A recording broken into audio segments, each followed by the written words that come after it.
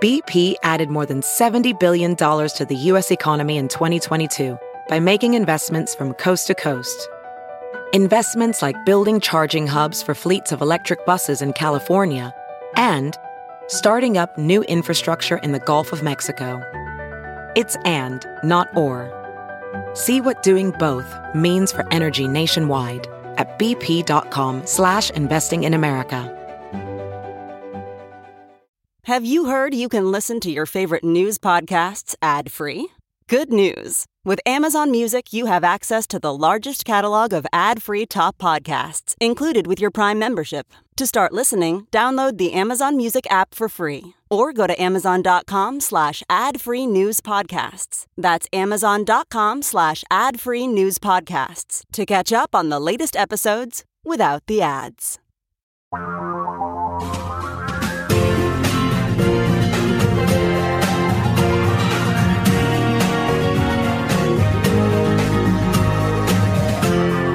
This is the Thom Hartmann Program.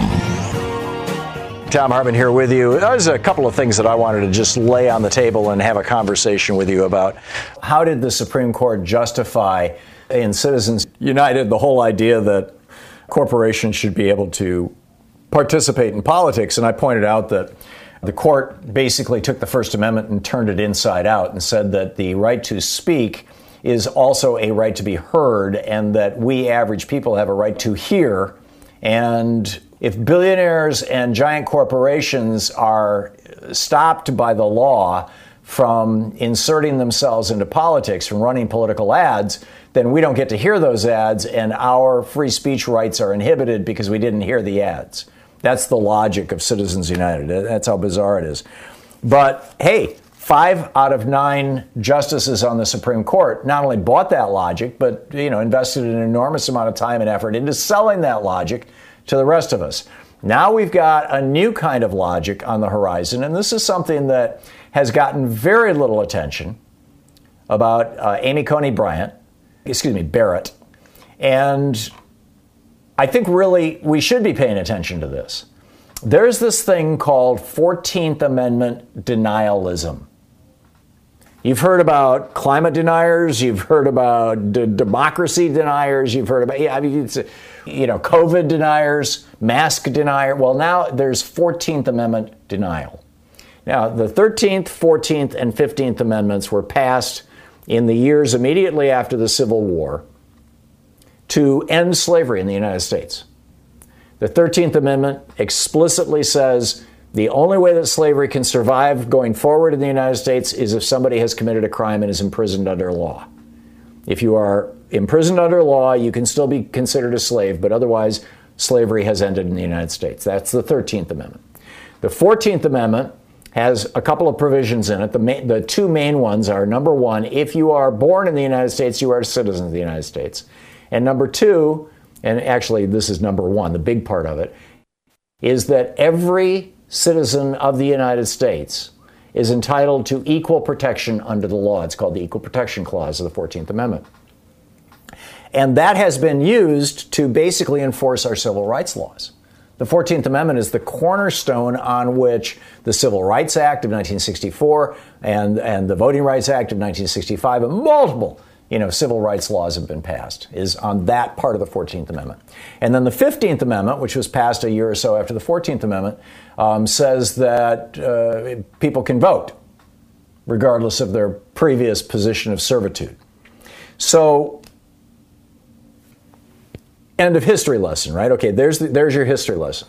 Now comes Amy Coney Barrett saying, and these are actual quotes. These are two quotes that she has written about the 14th Amendment. Quote, Congress has to decide whether to rely on the power conferred by the possibly illegitimate 14th Amendment. Possibly illegitimate? And then she wrote, the originalist legislator may have to face questions such as the legitimacy of the 14th Amendment. Now, this legitimacy argument is one that has been made by apologists for Jim Crow literally since the 1870s. And it goes something like this. When the 13th, 14th, and 15th Amendments were passed and put into the Constitution, the Confederate states had no say in them because they were not allowed back into the Union until after they had amended their own state constitutions to strip out slavery. That literally, that was the core of Reconstruction. We're going to reconstruct these states. We're going to rebuild these states, the legal structure of these states, so that they're no longer slave states. And so the argument, the 14th Amendment denier argument, is that because a bunch of states, the former Confederate states, did not have a say in arguing or passing or ratifying the 13th, 14th, and 15th Amendments. Therefore, they are illegitimate. Therefore, we shouldn't have to pay any attention to them. Therefore, slavery is not outlawed in the United States, 13th Amendment. Therefore, you don't have the right of equal protection under the law, regardless of what minority group you may belong to, the 14th Amendment. Therefore, you don't have birthright citizenship if your parents were illegal immigrants, to use the phrase of the right, from Mexico, for example, and you were born here. And therefore, if you're black in the United States, or Hispanic in the United States, or Native American in the United States, you don't have a specific right to vote. The 15th Amendment. That deals specifically with black people, but ancestors of slaves. But broadly speaking, this is what it is. And I mean, this is totally mind-boggling, right? Georgia's state legislature passed a resolution. This is the title of the resolution, quote, "A memorial to Congress of the United States of America urging them to enact such legislation as they may deem fit to declare the 14th and 15th Amendments to the Constitution of the United States were never validly adopted and that they are null and void of no effect," end quote. Now that passed the Georgia legislature. It was 1957, but it passed the Georgia legislature. This is a white supremacist mythology, period, full stop. There is no other way to describe this than that. And on at least two occasions that we know about, Amy Coney Barrett has questioned the legitimacy of the 14th Amendment. In this context, you're listening to the Thom Hartmann Program. Let us hope somebody asks about that at her confirmation hearings, assuming that we get to that point. We'll be back with you, Paul.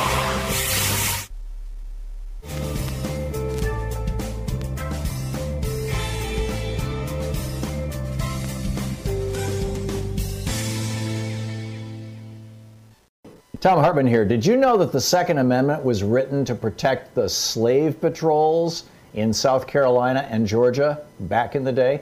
It's in my new book, The Hidden History of Guns and the Second Amendment. Check it out. Thanks so much.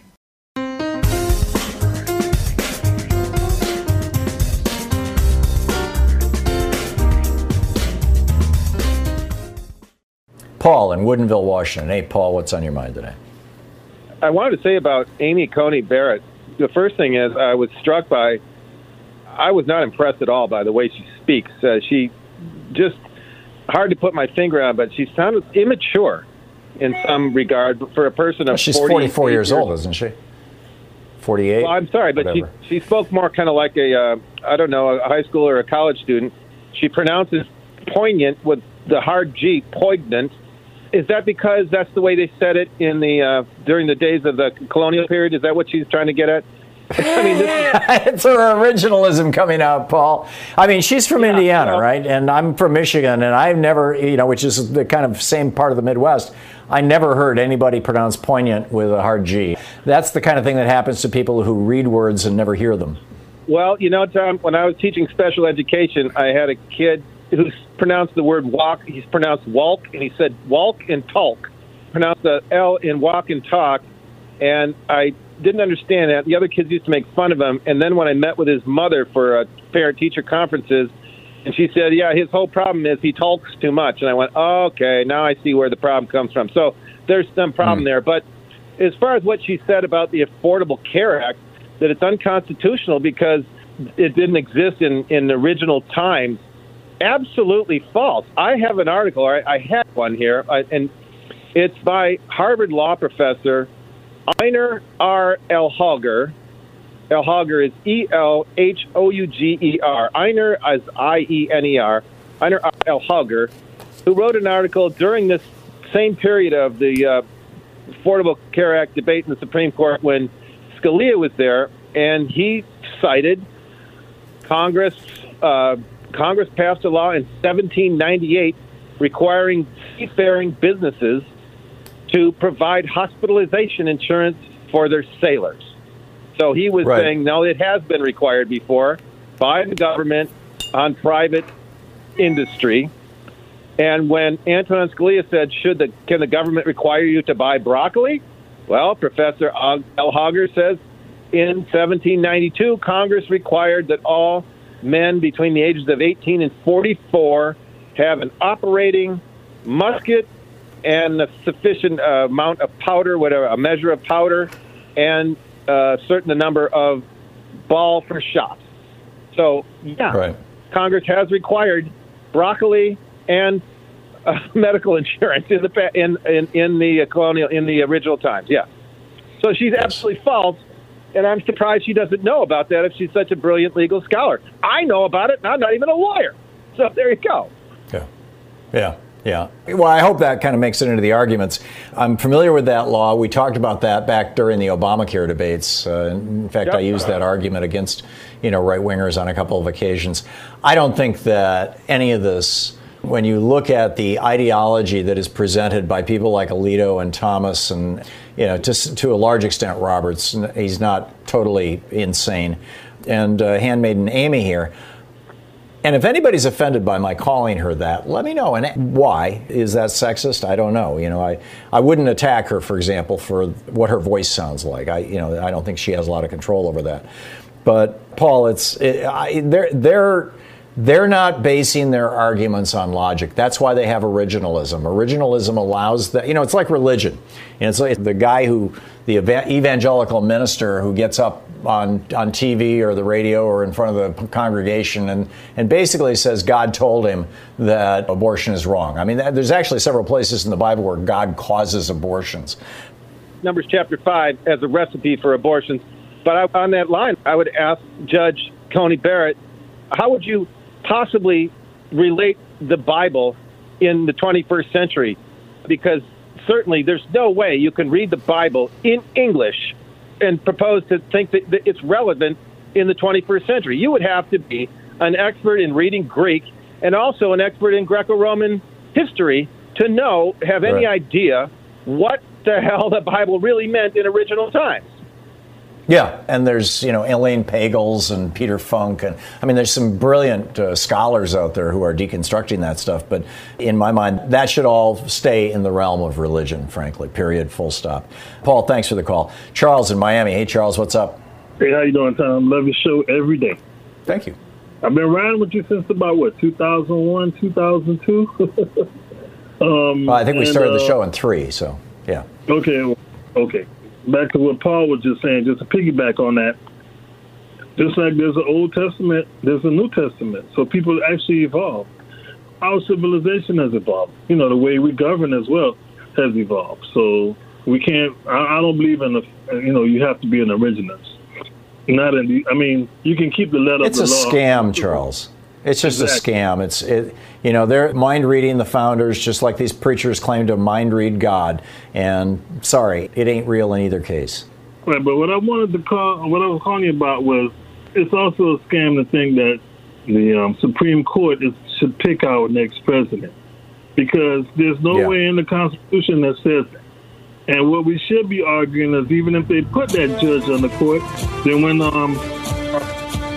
Biden takes over with practice court, they should even probably do a second election.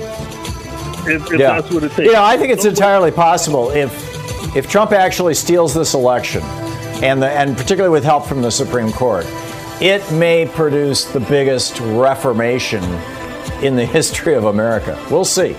Charles, thank you for the call. You're listening to Thom Hartmann. Visit ThomHartmann.com for audio and video archives.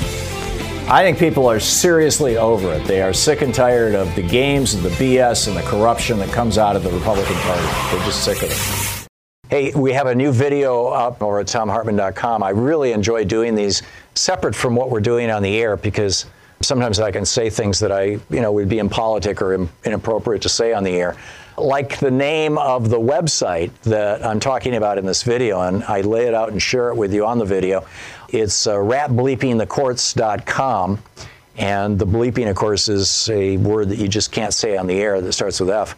And this website is just outing these judges that Donald Trump and the Federalist Society have been sending through Mitch McConnell's Senate like a friggin' assembly line, and how unqualified they are, how hateful they are, how aggressively they've worked to screw students, to deny. Well, one of them actually said that women who are on birth control pills, that should be reason to fire people. Right? I mean, it's just insane. You can check it out over at TomHartman.com.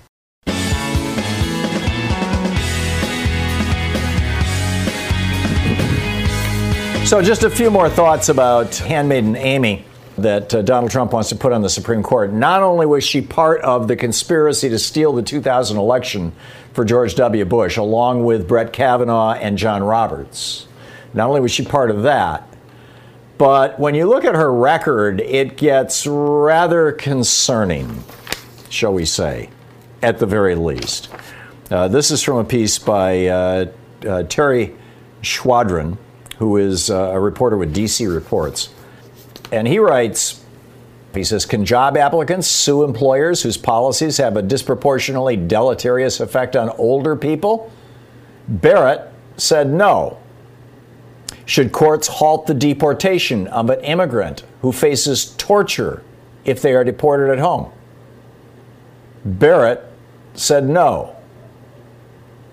Should the courts protect refugees who have been denied asylum on the basis of prejudice and xenophobia, not on the quality of their refugee claim? Barrett said no. Should the courts shield prisoners from unjustified violence by correction officers? If guards in prisons routinely beat or rape prisoners, should the courts intervene? Barrett said no. Should minors be allowed to terminate a pregnancy without telling their parents if a judge has found that they're mature enough to make the decision?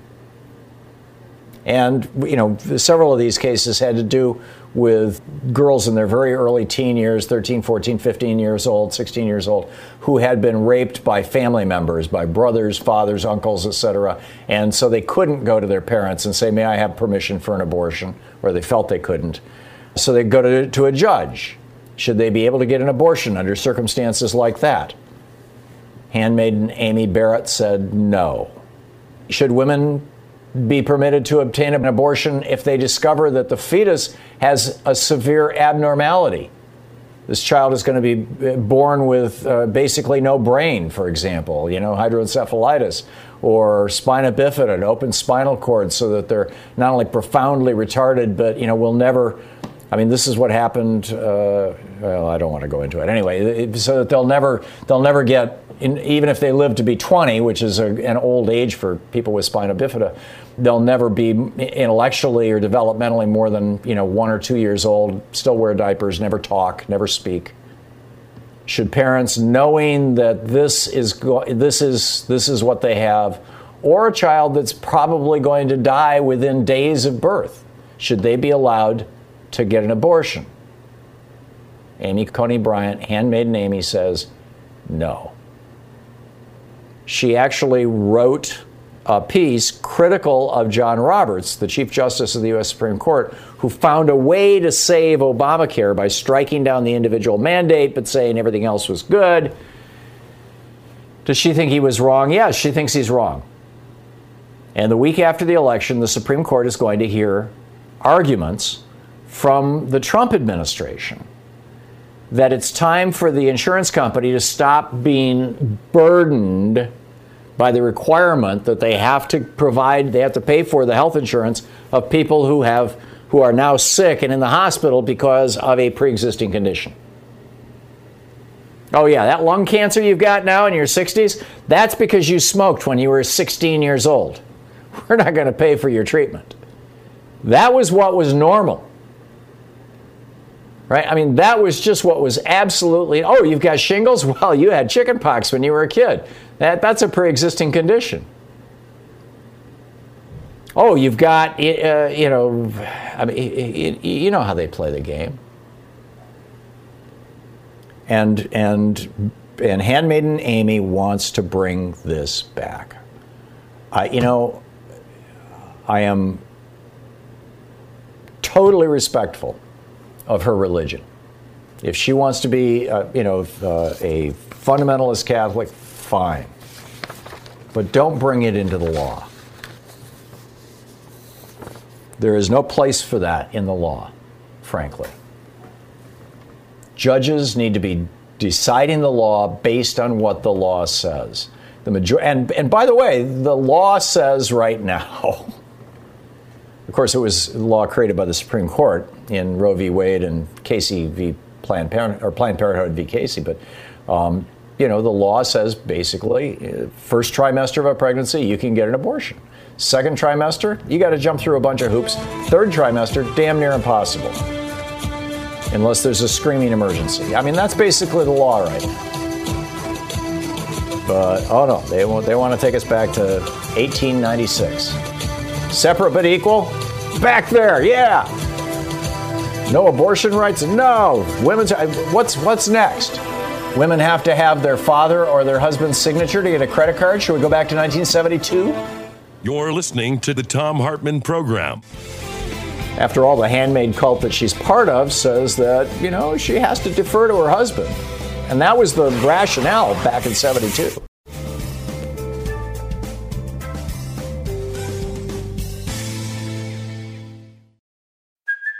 Hey, it's Kaylee Cuoco for Priceline. Ready to go to your happy place for a happy price? Well, why didn't you say so? Just download the Priceline app right now and save up to 60% on hotels. So whether it's Cousin Kevin's Kazoo Concert in Kansas City, go Kevin, or Becky's Bachelorette Bash in Bermuda, you never have to miss a trip ever again. So download the Priceline app today. Your savings are waiting.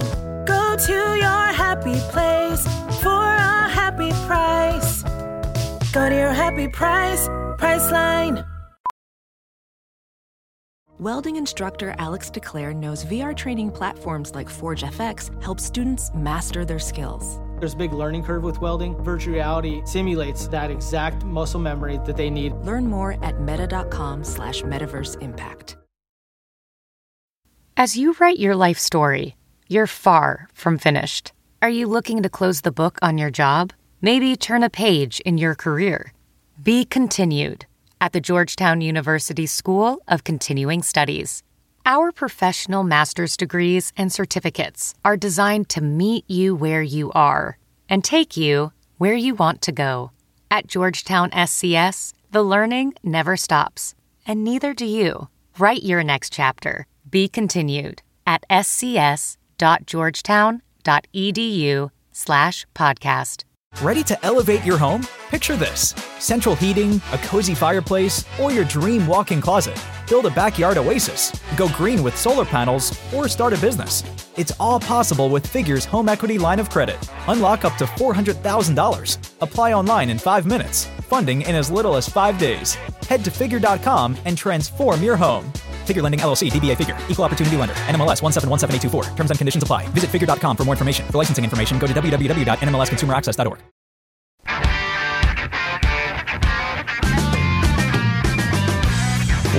Welcome back. Alice in Madison, Wisconsin. Hey, Alice, what's up? Hi, I'm calling about the nominee's religion also. I understand, I call it a cult rather than a denomination, and she has taken a pledge to her husband to obey his commands, I guess, for life. It's a lifetime agreement that she made. So I think we should have her husband interviewed with the senators also, since if he doesn't like a law, you could tell her don't vote in favor of it or vote against it, and we need to know what his thoughts are. It would slow down the process. Yeah, I get it, and I'm probably going to have to stop calling her Handmaiden Amy, because it really focuses too much on this narrow spectrum of what could be considered her personal life.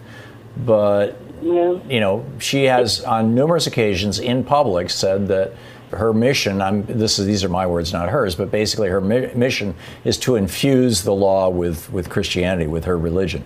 And I find that very troubling. But she's also taken a whole bunch of positions that are just very hostile to fundamental values and rights in the United States, like going back to separate but equal. But that's an interesting theory, Alice. Let's interview her husband. Thank you. Not sure I agree with it, but I want to digest that one. Denise in Calumet, Michigan. Hey, Denise, what's up?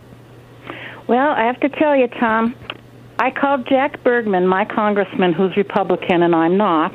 I called him so many times, and finally about the Social Security issue, I called and I said, I know I'm not going to hear from you. You probably know I'm not Republican, so I don't expect to hear from you. And now I have a guy named Mike from his Washington, D.C. office that is assigned to call me whenever I call. Really? Yes. Is that good? Every time I guess that's good because he tries to tell me things that, and I give him my opinion, but he tries to tell me that, Jack is fighting for our Social Security, and 90% of his constituents up here are probably on Social Security or ready to be. And, it's just kind of like, I've got this guy, and he calls me now, but I have not heard from him since I called about what might happen with our election and my concerns about Trump messing with our election. I have not heard yet back from him on that one. So we'll see. Well, it's a good thing that you've got even a Republican congressman is actually doing constituent services, that he's got somebody on the ball to call you. That's good. Denise, keep us up to date. That's a great start. Dave in Federal Way, Washington. Hey, Dave, what's up?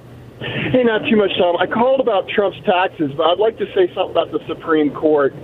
First, I heard a liberal and a moderate, quote-unquote moderate, talk about the loss of Ruth Bader Ginsburg, what they thought of that. And, of course, the liberal was saying how tragic it was, it couldn't have come at a worse time, etc.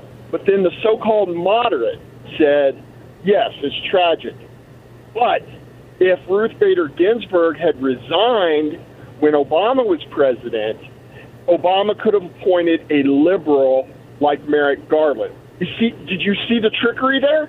Merrick Garland is not a liberal. And see, this is what causes a lot of problems with people because that sounds so reasonable. All right, but Merrick Garland was the choice of the Republican Utah Republican Senator Orrin Hatch. He was the one who recommended Merrick Garland to Obama because Obama said, it's late in my term. I've got this case. I don't want to make it huge and contentious, and it's Scalia's seat, so it really should be a moderate. Who do you suggest? And that's where it came to. But with regard to Trump's taxes, Dave, I'm concerned that he's going to I know he's going to spin this by saying, I'm a smart guy. Nobody likes to pay taxes. I figured out a way to pay less taxes. And I think probably most Republicans and most of the people in his base will think that that's a wonderful thing. That's why I'm not focusing on how little he paid in income taxes. I don't care what he pays in income taxes. I know that you can game that, I'm concerned about how much he owes, that he owes $400 million to somebody, and we have no idea who it is. Back to you, Dave. Well, yeah, and I know you know the story about Mark Burnett and the Celebrity Apprentice outtakes, but I've been obsessed with it, okay? And you'll probably be a lot smarter than me on that. But Mark Burnett told Tom Arnold that he didn't want to release the outtakes of Trump saying the N-word because it would make Trump more popular. Now, this was driving poor Tom Arnold crazy, but I get what Mark Burnett is saying, and I think it's the same with the taxes. Look, Russia's behind this. All right, we created an anti-tax revolution in the former Soviet states, all right, according to the KGB. We did that. And they are getting payback. They're getting payback by pushing racism, and they're pushing tax contempt among right-wingers because they know most people in America, not most, but a lot don't even know the purpose of taxes. They don't understand that it makes you a good citizen. They think it's some sort of Ponzi scheme by the government and stuff. But I'd like to get your take on that. Yeah, I don't disagree with any of that. And it's also, Putin is on record as saying that he thought the biggest tragedy to ever befall his country was the breaking up of the Soviet Union. And he blames it on the United States, perhaps correctly. And so, is this revenge? Is the Trump presidency revenge? I think there's a chance that that's the case. Dave, thanks for the call. Wow, what a day.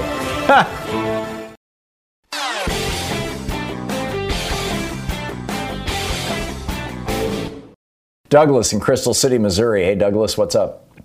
Hi, Tom. I got a question, and I'll take the answer off air.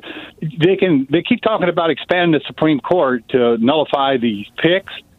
They've also got the ability to decrease it. Now, if they went down to 5, how does that work? Would the least senior justices be the ones that have to vacate, or can they make them vacate? No, they did. This has happened twice before. In the election after John Adams lost the election of 1801, him and the Federalists reduced the size of the Supreme Court by 1 to deny Jefferson any nominees. Congress reversed that a year and a half later. But, it was relatively a non-issue. There was an open seat at the time. And then when Andrew Johnson became president, after Lincoln was assassinated, the size of the Supreme Court was 10, and they reduced it down to 7, as I recall. And, there were still members on the Supreme Court. So basically what they were saying was, because one guy had died or had retired, I'm pretty sure he had died just before Lincoln was assassinated. So there was an open seat on the Supreme Court. So basically what they were saying is, not only can you not fill this open seat, but 2 more people can die and you can't fill those seats either. So the court would have, slowly shrunk down to that 7 people size, ultimately had that stayed in place. Actually, what happened was Ulysses Grant was sworn in as president a couple of years later, at the end of Andrew Johnson's term, and as a result, Congress met and changed the size of the court to 9, which is where it's been ever since, which is where it is right now. So that's how it would work, Douglas. Make sense? Thank you. Yeah, it does. Okay, yeah, you're welcome. Thank you. Hello. John in San Diego. Hey, John, what's up? Hi, I've listened to you for a long time and read your books. I love it. I'm pushing for a big stall before the election on the nomination of Barrett to replace RBG. And there are a number of things that Schumer has in his context where he could, he has a weak stall, but also for every vote, he could require a quorum, which would require the Republicans not to be campaigning, but they're in all 51 if he keeps his people off the floor. There are stalls that he has, and of course the impeachment thing that Pelosi has would really stall them. If we get past the election and Kelly can win in Arizona, like it looks like, they'll only need one more Republican between the election and inauguration. I think someone can come over. I don't know that Romney will, but someone could come over. I think we ought to push for that. We need to preserve the court. Otherwise, for a generation, we're conservative. What do you think? It's a very real possibility, John, but I think it's a very remote possibility that any of those things will work. The simple reality is that, we've been through this before. I mean, this country has been through this before. We had a Supreme Court back in the 1930s when FDR was trying to put the country back together after the Republican Great Depression that kept knocking down. I mean, they said you can't have laws against child labor. That's how wild it was, right? You can't have laws to protect labor unions. You can't have laws that protect workers. In fact, that was what the Lochner decision. He got the court to be less conservative in the 40s. That's correct. He threatened to pack the court, and they said, "Okay, we'll change our minds." And I'm disheartened by the fact that we've got a person who's probably to the right of Clarence Thomas about to go onto the court. But I don't think that it's the end of the republic. It might be the end of Obamacare, but that may be the birth of something really great. I mean, Susan Sarandon at a certain from Biden. Do you think he could? I think it's entirely possible, John. If the Supreme Court blows up Obamacare, I think it's entirely possible. And then if the Supreme Court says no, you can't have Medicare for all, because Amy Coney Barrett is more or less on the record saying that that's the logic that she's applying to say that Obamacare should not exist is essentially the same logic that you would apply to say Social Security and Medicare shouldn't exist. They weren't contemplated by the founders. They don't want that either. Sure. Right. They weren't part of the original idea. So if we can get enough of a majority in the Senate or eliminate the filibuster, I think we can get some of those things with the real big. Well, maybe we'll see. But the thing is, and the point that I want to make, John, is let's not get all, oh my God here, right? I mean, there's wild stuff going on. Donald Trump, in all probability, is leaning hard on Ron DeSantis in Florida, because Ron DeSantis is the governor of the state where Donald Trump has his two largest and most money-losing properties in the United States, Doral and Mar-a-Lago. And they're losing a pile of money. They're losing millions of dollars a year. And he desperately wants Florida to open back up so that people will use his properties. And he's willing to kill people to get that. I mean, and that's like, oh my God, it's like we're despairing about this. And then the whole Supreme Court thing and Mitch McConnell and Trump is going to use Congress and the courts to try to steal the election. If all of that happens, if we get, Auntie Barrett on the court and Donald Trump is president, is sworn back in on January 20th, and I mean, just every worse outcome you can imagine, I am still of the opinion. Now, I'm very concerned about all those things. And I'm frankly very upset about all those things. But I'm of the opinion that the idea of democracy, the ideal of an egalitarian nation, the notion that we all look out for each other in this country, that this country was created in part to promote the general welfare, as it says in multiple places in the Constitution, including its preamble that lays out its goals and purposes. I'm of the opinion that Americans won't allow this to stand. Now, I think, we may be in for a very rough ride. I think if Trump can get himself sworn back in again, he's probably going to try and get us into a war to deflect our attention away from everything else that's going on. That'll suck up a lot of media time while he's, trying to figure out what can he give to Mohammed bin Salman so Salman will give him $1 billion so he can pay off his loans that are coming due. But and I promise you, I can virtually guarantee that that's the sort of thing that Trump is going to be doing, because that's exactly what Jared Kushner did with Trump's help. He needed $1 billion. His 555 or 666 Fifth Avenue property was going down in flames. And what does he do? He goes off to the Middle East and stirs up some trouble and gets the money. Trump will do the same thing. But all of that said, I don't think that we can allow ourselves to slide into despair, and I don't think that we should be freaking out. And I do believe that, and this is the point I started to make earlier, Susan Sarandon back, 4 years ago said that she was voting green, and people were like, oh my God, what if Donald Trump becomes president? And she says, then people will realize how screwed up and corrupt this system is and how much it needs to change. And I was horrified by that when she said it. And a lot of us were very pissed off by that whole thing. And we were campaigning really, really hard to get Hillary Clinton elected as president. But there is some truth to what she said. And America is a hell of a lot more woke than we were 4 years ago. And people are paying attention, and people are voting, and people are learning about civics. And, I think we're going to get through this. We'll be back. You're listening to Thom Hartmann. Visit ThomHartmann.com for audio and video archive.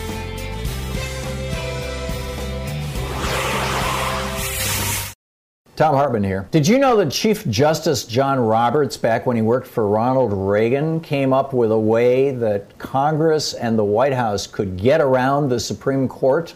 Specifically, they were trying to blow up Roe v. Wade and Brown versus Board, but it could be used by Democrats right now. It's fascinating. It's in my new book, The Hidden History of the Supreme Court and the Betrayal of America. Check it out. Thanks so much. You're listening to Thom Hartmann. Janine in Atlanta, you think I should not call Amy Barrett a handmaiden? Do I have that right? Handmaiden, yes. How you doing? I've watched a show, and the title should be Auntie Amy. Oh, so you're taking that from having watched the Handmaid's Tale TV program? Yes. Okay, I have not seen the program. Louise and I watched like the first 1 or 2 episodes, and it was so dark, it was like, this is going to give us nightmares, and so we just stopped. So Auntie is the title that's given, what, to the women in power? Yes. So, I mean, give me the rationale, Janine, for why I should refer to her as Auntie Amy rather than Handmaiden Amy. Well, an auntie is in power, and a handmaiden has, like, no rights at all. just for baby making, and aunties in power. Like Amy. Right. So, okay. So the handmaidens are basically the fodder for reproduction, and the aunties. They're like the cattle ranchers, and the handmaidens are the cattle. I got it. And an entirely appropriate metaphor, too, I think. Janine, thank you for that. Thank you. I will start calling her Auntie Amy. It's all, it's a little more, what is it, onomatopoeia? It sounds a little better, too, so I like that. Thank you very much, Janine. That was great. Kaula in Brooklyn. Am I saying your name right? Yes. Hi. What's up? Hi. Just wanted to piggyback on some of the issues you were speaking about. And what's really so troubling and devastating is that Amy Coney Barrett herself said that a president should not be eligible to have a Supreme Court pick in an election year. And she went on to say she said that 4 years ago. And she looked straight into the camera, and it's like amazing, these people. And she also went on to say that pick should have a similar legal philosophy to to their predecessor. And she's saying things that are the complete. She's making arguments that were the complete antithesis to what she's saying and doing presently. And how do you trust individuals with such power going into those seats and those institutions when they lack moral integrity, they lack legitimacy and credibility? She's double illegitimate, if I may interrupt you real quickly, because we're going to hit a break here in a second. She is on the Seventh Circuit right now because Barack Obama appointed a black woman for her seat. Right. And Mitch McConnell refused to hold hearings on that black woman so that he could hold that seat open for Amy Coney Barrett. So when 2017 came along and Donald Trump, was president, then Mitch McConnell rolls out Barrett and puts her in that seat. So she's sitting in a stolen seat right now. Right.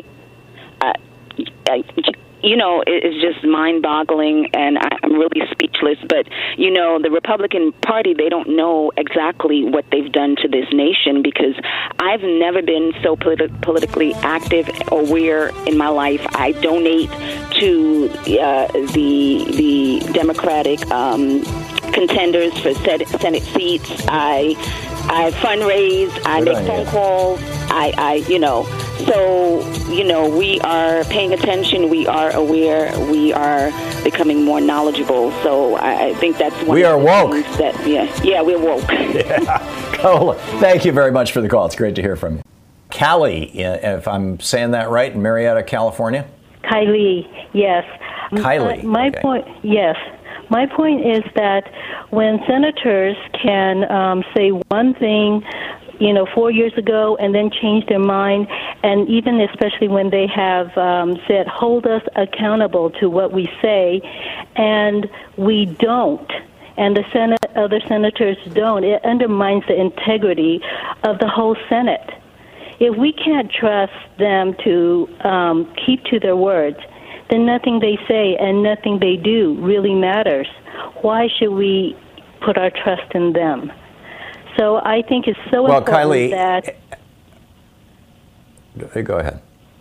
No, I just think it's so important that, whoever's in charge there, that they be held accountable to what they say. Yeah.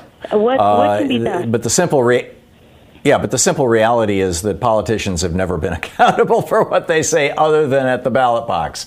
I mean, and that's how the system is designed. That if you don't like the way that your politician is behaving, vote them out. But politicians lying to Americans is something that goes back to the John Adams administration. It's not new, and I'm not particularly hopeful that we're going to be able to, particularly the Republicans in the Senate. But, hey, there are Democrats who lie to their constituents as well. I'd put Joe Lieberman at the top of that list, although he's not in Congress anymore, but, thinking of the Senate. I think that just complaining about them is not going to be enough, Kylie. We need to be doing, you're in California. No, I understand that just complaining about them is not enough, but nowadays we have them on tape. We have them speaking before the nation. We have them asking us to hold them accountable. So before, they could say things in private and it's all hearsay, but nowadays we have them on tape. Play their words back to them and hold them accountable. We as a people have to. How can we do anything? Voting takes every 2 years or every 4 years to change. By then, they could commit a multitude of sins against the American people, and nothing can be done. Kylie, you're in California. The one thing that you can do, the person that you're talking about, by the way, is Lindsey Graham, as we both know. And, Lindsey Graham, who is the chairman of the Senate Judiciary Committee that will decide, that will recommend or will do the first pass on a Supreme Court nominee, famously said 4 years ago, hold me to my word, right? You can use my words against me, that we should not be deciding a Supreme Court nominee in the last year of a president's term when they're up for re-election, and or when there's an election coming. I get that. The main thing that you could do as a resident of California is go to Jamie Harrison's website and help him out. Volunteer to phone bank for him. Send him a few bucks, whatever it may be. Jamie Harrison actually is polling right now 50-50 with Lindsey Graham in South Carolina. And, if you want to see Lindsey Graham pay the price for his lying to the American people and failing to keep his own word, the way to do that is to get him kicked out of the Senate, get him replaced by Jamie Harrison. It's real simple. It's how our system is supposed to work. So, go for it.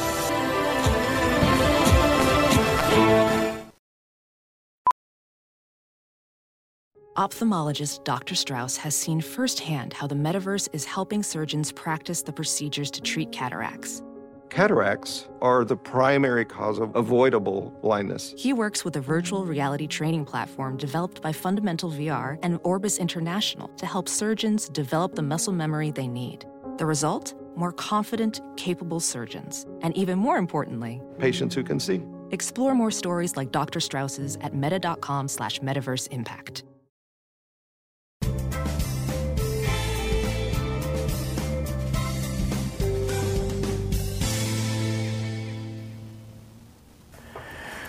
Well, there's some interesting news out there that I think is worth taking note of. Amy Coney Barrett. I figured out why I kept saying Bryant. I'm old enough to remember Anita Bryant and her whole anti-gay crusade, and that was stuck in my unconscious mind, apparently. It kept bubbling up. But in any case, Barrett.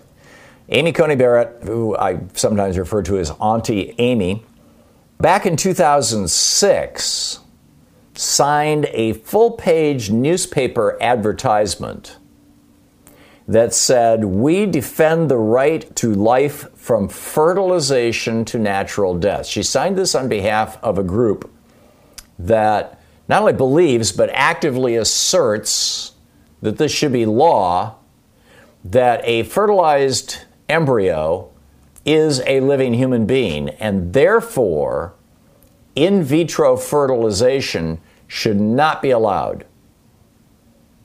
Because, the way you do that is you take a bunch of eggs and a bunch of sperm and mix them all together, and then you see which ones combine and look like they're healthy and they're most viable. And then you take a couple of those and you implant them, and typically one sticks and you got a baby, right? But what this group is saying is that they're all babies. And when you pour those embryos down the drain, you are killing people. And therefore, that should be a criminal offense that you can put people in prison for, or maybe even execute them for. This is our next Supreme Court justice? Really? And then David Beard is reporting from the Associated Press that People of Praise, which is the group, actually there was a piece in our local paper here about People of Praise here in Portland. They have a Portland presence. That People of Praise is is this group that Amy Barrett has been a member of for apparently most of her life. He said, quote, this is from one of the stories about them. This is a wife and her members of the People of Praise. When she told her husband she wanted to wait to have more children, he began to accompany her to gynecological appointments to ensure that she could not get birth control. On Friday of last week, People of Praise removed all editions of their magazine, including all the references to Amy Coney Barrett, and apparently there are numerous ones. They've been active in that group for 4 decades, from their websites. We don't want people to know about this. Why not? I mean, either it is or it isn't. Either you're proud of it or you're not. Either this is, what you advocate or not. But I think it's going to get interesting. I think, these hearings, I don't think the Democrats are going to be able to stop the hearings, frankly. But what they could do is they could turn them into a referendum on the Trump presidency. Judge Barrett, would you please describe the emoluments clause to us? Do you think that the D.C. hotel, actually, you wouldn't even have to ask about Trump. You can just say, could you please describe the emoluments clause? What would it mean at law if a president of the United States tried to get another country to insert itself into our elections, particularly using fraud or lies? What would that mean? I mean, what would it mean if the president of the United States let 200,000 people die? Hi, Tom Hartman here. In my new book, The Hidden History of Monopolies, How Big Business Destroyed the American Dream, I'll be taking you from the birth of America as a revolt against monopoly, remember the Boston Tea Party, to the largely successful efforts of both Presidents Theodore and Franklin Roosevelt and other like-minded leaders to constrain corporations' monopolistic urges, to the massive changes in the rules of business starting during the Reagan Revolution that have brought us into the cancer stage of capitalism. In the foreword by Ralph Nader, he says, "This is the most important dynamic book on the cancers of monopoly by giant corporations written in our generation." End quote. It's the 4th in my Hidden History series. And don't forget, democracy is not a spectator sport. Democracy starts with you. Tag, you're it. Simon in Aberdeen, New Jersey. Hey, Simon, what's up? In the event that Trump loses, do you think it would be incumbent on Biden to ask the Trump administration to be allowed to take over the whole coronavirus issue? I get what you're thinking, Simon, but A, it wouldn't be appropriate, and B, Trump would not agree to it. I guarantee you that. What I think Biden should do, if he wins, is the day after the win is defined, is scheduled, he should name his entire cabinet, and his cabinet officers should start holding daily briefings about what they will be doing and what they would do differently. I would love to hear from his Secretary of Education about how they're going to fix our public schools and undo the damage that was done by Betsy DeVos. I would love to hear from his administrator for the Environmental Protection Agency. I realize it's not part of the cabinet, but I would love to hear from that person specifically about the damage that Wheeler, this coal lobbyist, has done as the head of the EPA. I'd love to hear from the head of the Interior, the Secretary of the Interior, about the damage that's going to be undone by the oil lobbyist running that agency. I would love to hear from the Secretary of Defense about, what he thinks is going on, or she thinks. I love your idea, Simon, but it ain't going to happen. And so what I'm offering is a practical alternative. In some other countries, they do this. It's called a shadow cabinet or a shadow government. Anybody from Great Britain knows exactly what I'm talking about. Alan in Charlotte, North Carolina. Hey, Alan, what's on your mind today? Hi, Tom. I wanted to put up with all the Supreme Court stuff going on, if the Democrats win and take control of the Senate, do we not have the option of, number one, going after and impeaching this? I don't even want to mention her name because, she's a non-entity to me. The woman who will be appointed or who will be by Trump, and then go back and try to impeach Kavanaugh to try to get 2 of the seats back, because this woman is being appointed by a president who really won illegally, and Kavanaugh should not have been approved because of the charges against him. I just don't see why they would not go after the judges at that point.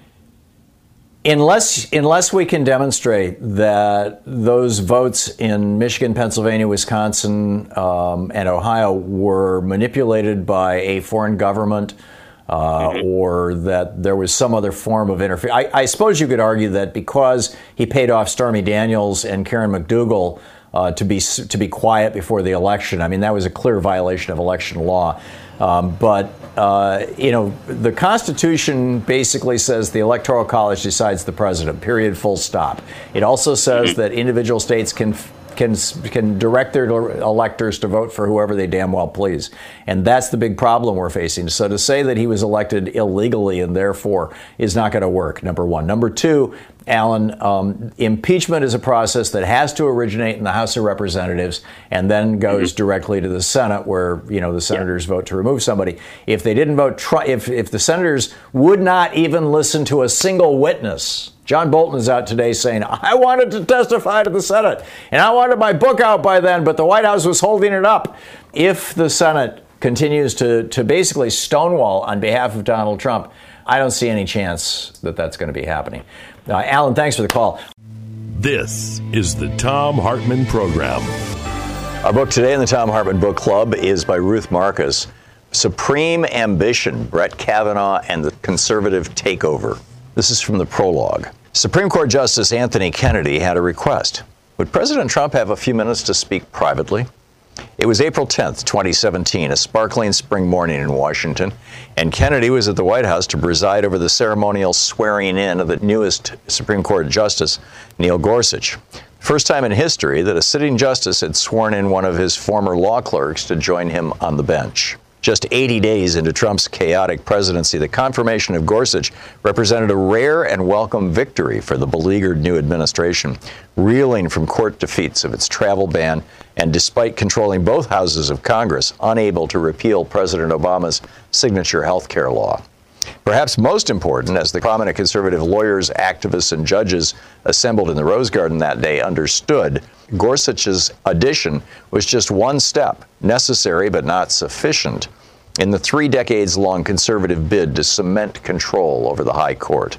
This effort had been as frustrating as it was lengthy. Seeming opportunities for dominance repeatedly slipped away, with Republican nominees, including Kennedy himself, turning out to be less reliably conservative than advertised. But Republicans have learned from these costly errors, assembling a farm team of potential nominees whose judicial records could be carefully scrutinized to detect any risk of ideological deviation. Gorsuch was among those who came bearing the seal of approval of the Federalist Society, the conservative legal group that had made itself the central actor in this court-shaping exercise and was playing an even more outsized role in the new administration. Trump took pains to single out one man who was not in the Rose Garden that day, Senate Majority Leader Mitch McConnell, for all he did to make this achievement possible, quoting Trump. Indeed, everyone present knew that McConnell had been the indispensable man leading to that moment. Had it not been for McConnell, President Obama would have filled the vacancy created by Justice Antonin Scalia's sudden death in February 2016, and Justice Merrick Garland would be sitting on the high court, anchoring a newly fortified liberal majority. McConnell, with his audacious announcement that the opening would not be filled, no matter that Obama had 11 months remaining in his term, had avoided that fateful outcome. His intervention meant that Gorsuch now occupied Scalia's seat, a conservative for conservative swap. The next vacancy was almost certain to be the far more critical one, shifting the court's balance instead of affirming it. On that score, all eyes were on the 80-year-old Kennedy, then serving his 30th year on the high court, and by dint of age, years of service, and political allegiance, the most likely to depart. The swing justice on an already conservative court, Kennedy was pleased about Gorsuch, but he had another former law clerk in mind as he was ushered into Trump's private dining room for an unusual session with the president and White House counsel Don McGahn. Justices are routinely invited to the White House for social events, state dinners, and holiday parties, but at least until Trump took office, such one-on-one meetings were rare in the modern era.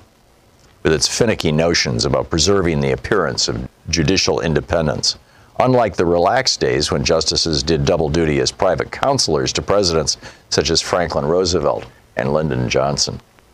In the chronically leaky Trump White House, aides took pains to keep the Trump-Kennedy meetings secret. There were no public reports about the session, and only a few senior officials ever learned what Kennedy said to Trump that day. The justice's message to the president was as consequential as it was straightforward, and it was a remarkable insertion by a sitting justice into the distinctly presidential act of judge picking. As a candidate, Trump had upended tradition by issuing a list of judges. It ultimately grew to 21, including Gorsuch, from which he pledged to pick his Supreme Court nominees. Now Kennedy had a recommendation for Trump's list. "You named one of my former clerks," Kennedy told Trump. "You should think about another one, Brett Kavanaugh." When Anthony Kennedy spoke, the Trump White House listened, with good reason. During the campaign, when Trump, against all expectations, emerged as the Republican nominee and ultimate victor over Hillary Clinton, the issue of judicial selection had been a utilitarian means to an electoral end. The socially conservative and evangelical voters Trump needed to win were deeply, understandably suspicious of the thrice-married, once Democratic New Yorker. They were particularly dubious about how Trump would approach the critical task of shaping the federal judiciary, especially the Supreme Court. The list of high court candidates that Trump produced with the help of the Federalist Society, upending convention with typical Trumpian bravado, was explicitly aimed at calming their concerns, and it succeeded beyond the wildest expectations of its creators. On Election Day, more than a quarter of Trump voters identified the Supreme Court as the critical factor in determining their vote. White, evangelical, born-again Christians broke 81% for Trump to 16% for Hillary Clinton, meaning that Trump outperformed previous Republican nominees Mitt Romney, John McCain, and George W. Bush among such voters. In office, Trump not only keenly understood the politics of judicial selection and its importance for his reelection, he also gained a new appreciation for what the Supreme Court meant to a president's legacy. Thanks to McConnell's ruthlessness, Trump had inherited what no president had before, the gift of an existing vacancy. Supreme Ambition by Ruth Marcus.